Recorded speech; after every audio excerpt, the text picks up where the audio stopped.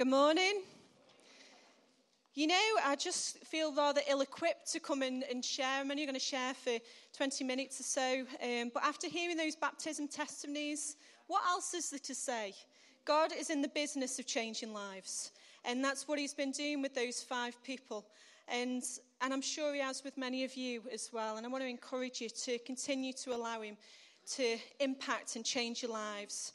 And I just thought I'd talk a little bit about baptisms and the decision that we make to become baptized. And, you know, baptism, when you look at it in the Bible, is meant to be the same symbol as when Jesus died on the cross, was buried in the grave, and then rose again. And that's the symbol of making a decision to follow God, being put through the water, coming out and living your life to follow Jesus. And that's what the guys are doing this morning. They're following Jesus in what he did, and the laying down of his life and saying, I'm not living for myself anymore. I'm not going to do what I would want to do. Because if you read the Bible, Jesus sweat blood in Gethsemane. He wasn't looking forward to getting crucified. It wasn't on his bucket list of things to do. But he laid his life down for God, for what God's will and purpose is, so that you and I could be saved and set free. And so he laid his life down and he was resurrected again. And in the same way, when people are baptized, they lay their life down and say, I'm not living for myself anymore. I'm not going to do the things that I want to do. I want to follow Jesus. I want to live the life that he's called me to live. And they're raised back up into that. And baptism is this picture where your sins are washed away and you can live this new life. Does that mean that life's easy? No. Does that mean that everything is perfect and nothing bad happens? No. But it does mean that God is with us, that he walks with us through those difficult and dark days. He walks through us through the happy days. He walks with us through the difficult days, and he never leaves us on that journey. And as we walk with him, then he enables us to shine and point others to Jesus. And I really like the analogy that a pastor in America uses. His name's Rick Warren. And he uses the analogy of baptism a little bit like a wedding. And he says baptism is like the wedding ring. Because if I left this place today and went to the shop or went wherever, people know I'm married. Why? Whether they know me or not, they know I'm married because I'm wearing a wedding ring. It's a symbol to say, I belong to Paul, that I've given my life to him, that you're lucky, aren't you? You're having a good day. I've got good shoes on and I've got a wedding ring on. You can't go wrong today, babe. But baptism is the same thing. It's like saying to everybody around, this is who I love. This is who I'm committed to. And baptism is that same example. The vows wed you. The words that you use in the vows make it legal and binding. But the wedding ring is the thing that tells the whole world, I belong to him or her. Baptism is the thing that tells the whole world, I belong to Jesus. Does it save us? No. We're saved through faith. We're saved through Jesus Christ and believing in him. But baptism is a symbol that says, I belong to him. I'm choosing to live my life with him and for him. I'm choosing. It's the choice that we make and the symbol that we make to the whole world. You know, and we make decisions every day, don't we? We make decisions, I'm going to get fit this year. We make decisions, I'm going to eat more healthily. I'm going to have a good and healthy relationship. I'm going to work more smart with my finances. I'm going to save up for this thing or this other thing. We make decisions, but let's be honest, how easy is it to stick to them? I made a decision, we're going on holiday in the summer, and I thought, June, I'm going to start exercising. It's still June, right? Just. I reckon if I get something in later, I've stuck to my decision. But it's hard sometimes. We don't stick to the decisions. We need something to seal it and to hold us to it. Many of you know I suffer with a problem with my ear, and we saw the consultant a while back, and I was like, before we saw him, I was like, I eat too much chocolate, I eat too much many biscuits, I just like to eat them, and I have to be careful what I eat, because of the medical condition. He said, you know what, I think you best lay off the chocolate. I was like, do you know what you're saying? And since that moment, I've eaten no chocolate. I haven't had any. I did have an accident. I had an accident. That wasn't my fault. That was Olivia's fault, and it was there and it needed eating. But generally, stop telling off me when I'm on the stage. But generally, just shut up, let me carry on. I've only got 20 minutes. But generally, I haven't eaten any chocolate. See, she spoiled me point now. I wrote that before I did it. But you know what? Sometimes there was a point where the girls had a chocolate orange. Thanks, Joan. And they were eating it, and I said to Olivia, just come and breathe on me. And she was like, and I was like, oh. I said, do it again. You know, and we make these decisions, but it's hard, isn't it? We make these decisions, and it's difficult. And for those who've made that decision today, it doesn't mean it's going to be easy, but I believe there are tools that the Bible gives us that can help us to stick to that decision. You know, maybe you're in church today and you're wondering about God and what are all these crazy people and who's that fool dancing at the front and what's going on? God's changed our lives from a place of complete brokenness, and that's why you see so much joy and excitement in people. But maybe you're wondering about Christianity. Maybe you've been a Christian or you've gone to church before and you've sort of drifted away. This morning, it's about making that decision and sticking with it. And the Bible gives us tools to help us on that journey. So I hope, no matter where you're at or where you're at in your wanderings today, that this is a helpful message for you. So it's about outworking the implications of the decision. We make decisions every day, but then we have to outwork the implications of them. There are implications to every decision. Okay, that means I've got to go to the gym every day now. Okay, that means I've got to stop buying chocolate. Okay, that means I've got to be a bit more sensible with my finances. Okay, that means I've got to be more sensible about who I spend my time with. There are implications to them that can affect us and make it difficult. And there's a part of the Bible where Jesus is talking to some religious scholars, and he gives us, I believe, 3 top tips to outworking your decision and sticking to your decision. And it's from the book of Mark, chapter 12, verses 8 to 31, and I'm reading from the Message version. It says, one of the religious scholars came up, hearing the lively exchanges of questions and answers, and seeing how sharp Jesus was in his answers, he put in his question, which is most important of all the commandments? Jesus said, the first in importance is, listen, Israel, the Lord your God is one. So love the Lord with all your passion and prayer and intelligence and energy. And here is the second. Love others as well as you love yourself.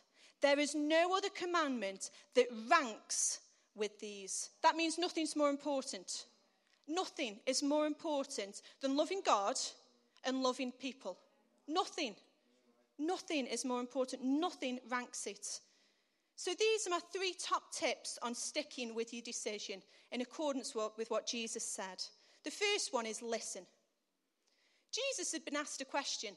He was obviously being asked questions. It said the religious scholars came up to him because they heard the lively exchange. They heard the answers. So people were quite clearly sitting with Jesus, asking questions and listening to what he was saying.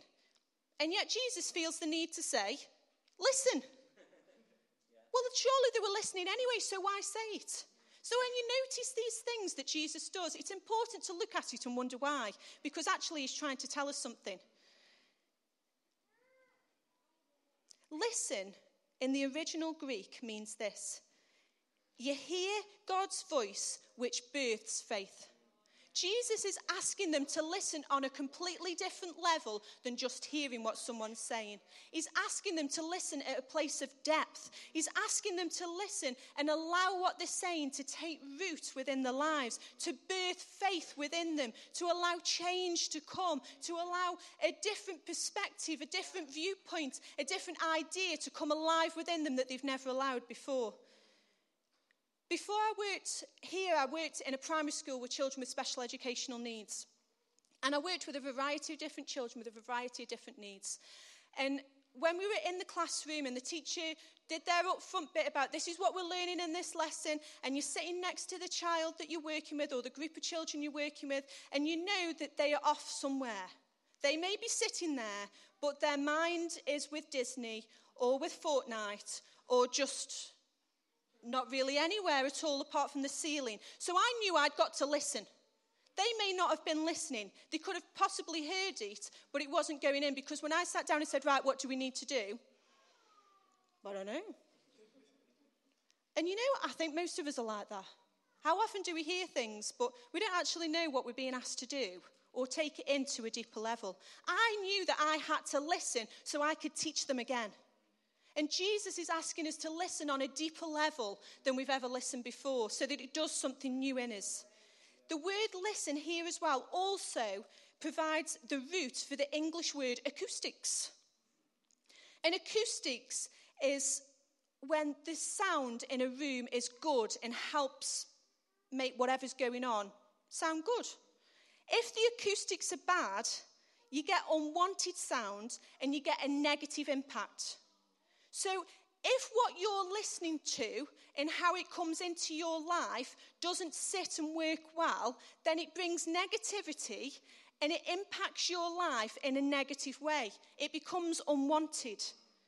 And our lives can be like that, just the same. So if we don't listen correctly to what Jesus is saying, but we listen to other things and we allow those things into our life, it can have a negative impact on us. It can bring unwanted things into our life that aren't healthy and good and don't sound good, but just make a big old mess.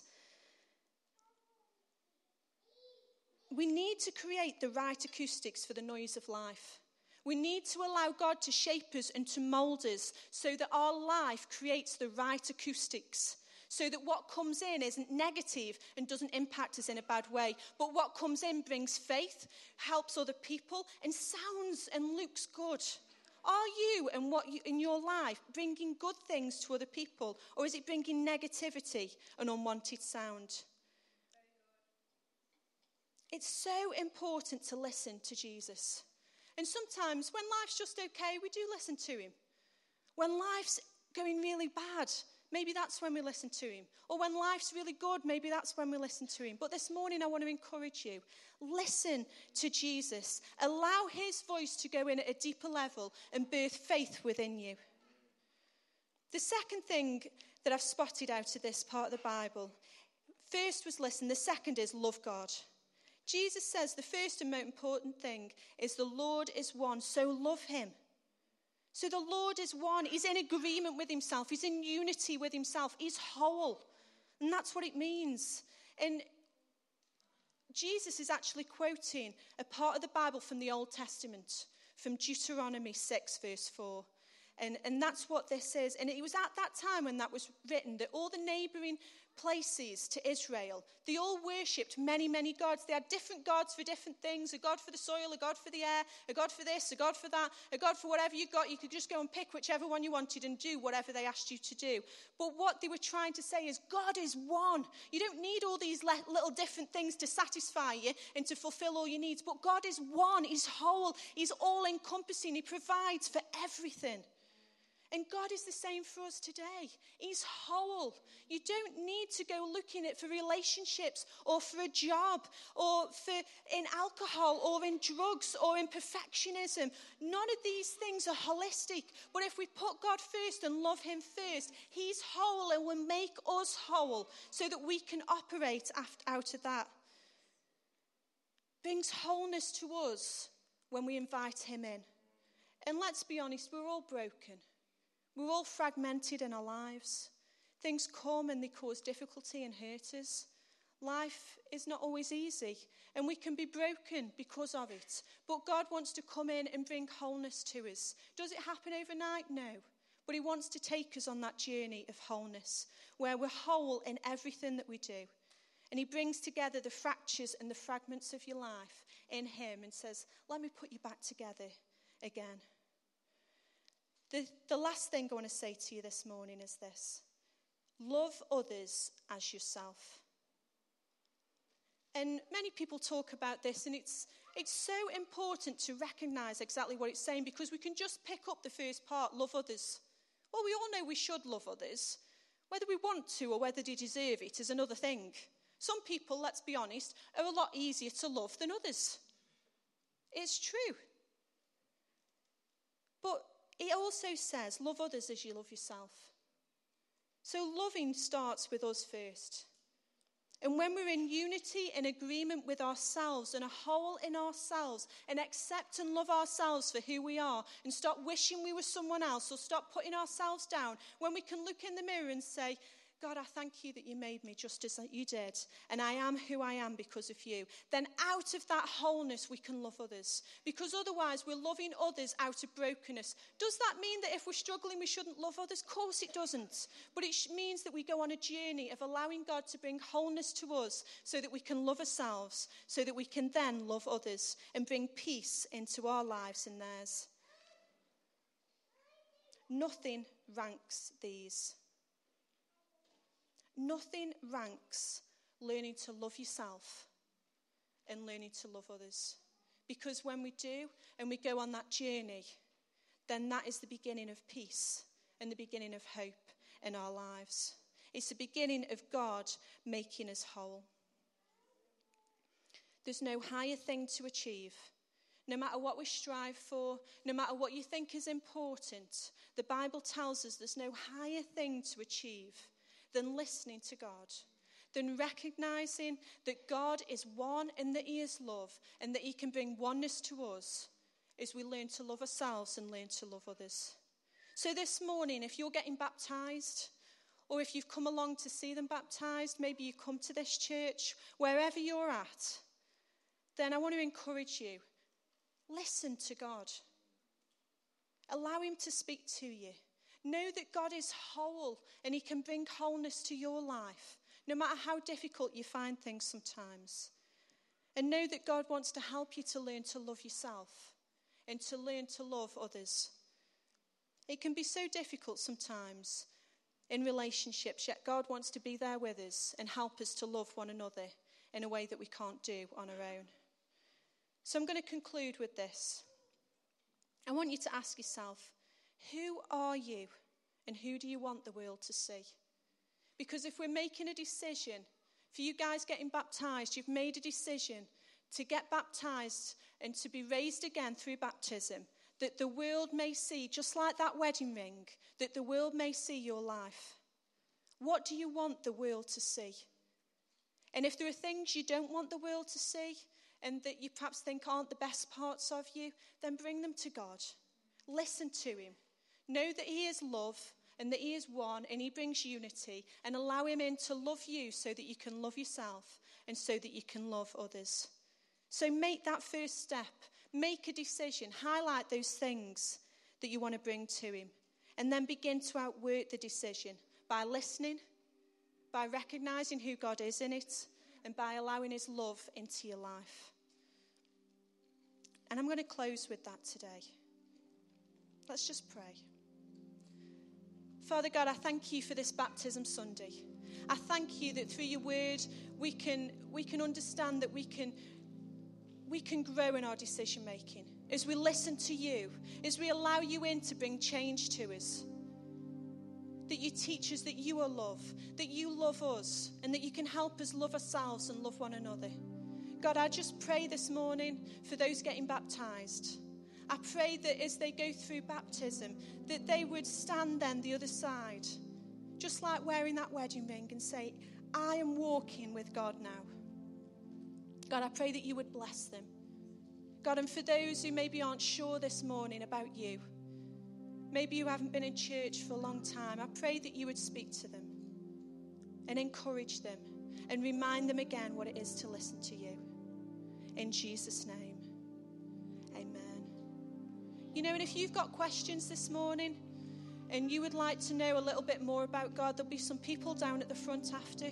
If you want to make a recommitment, or if you just want to ask a few things, please don't leave without speaking to someone. Speak to somebody who you've come with, or there'll be people down at the front over on my right. Please come and speak to them this morning.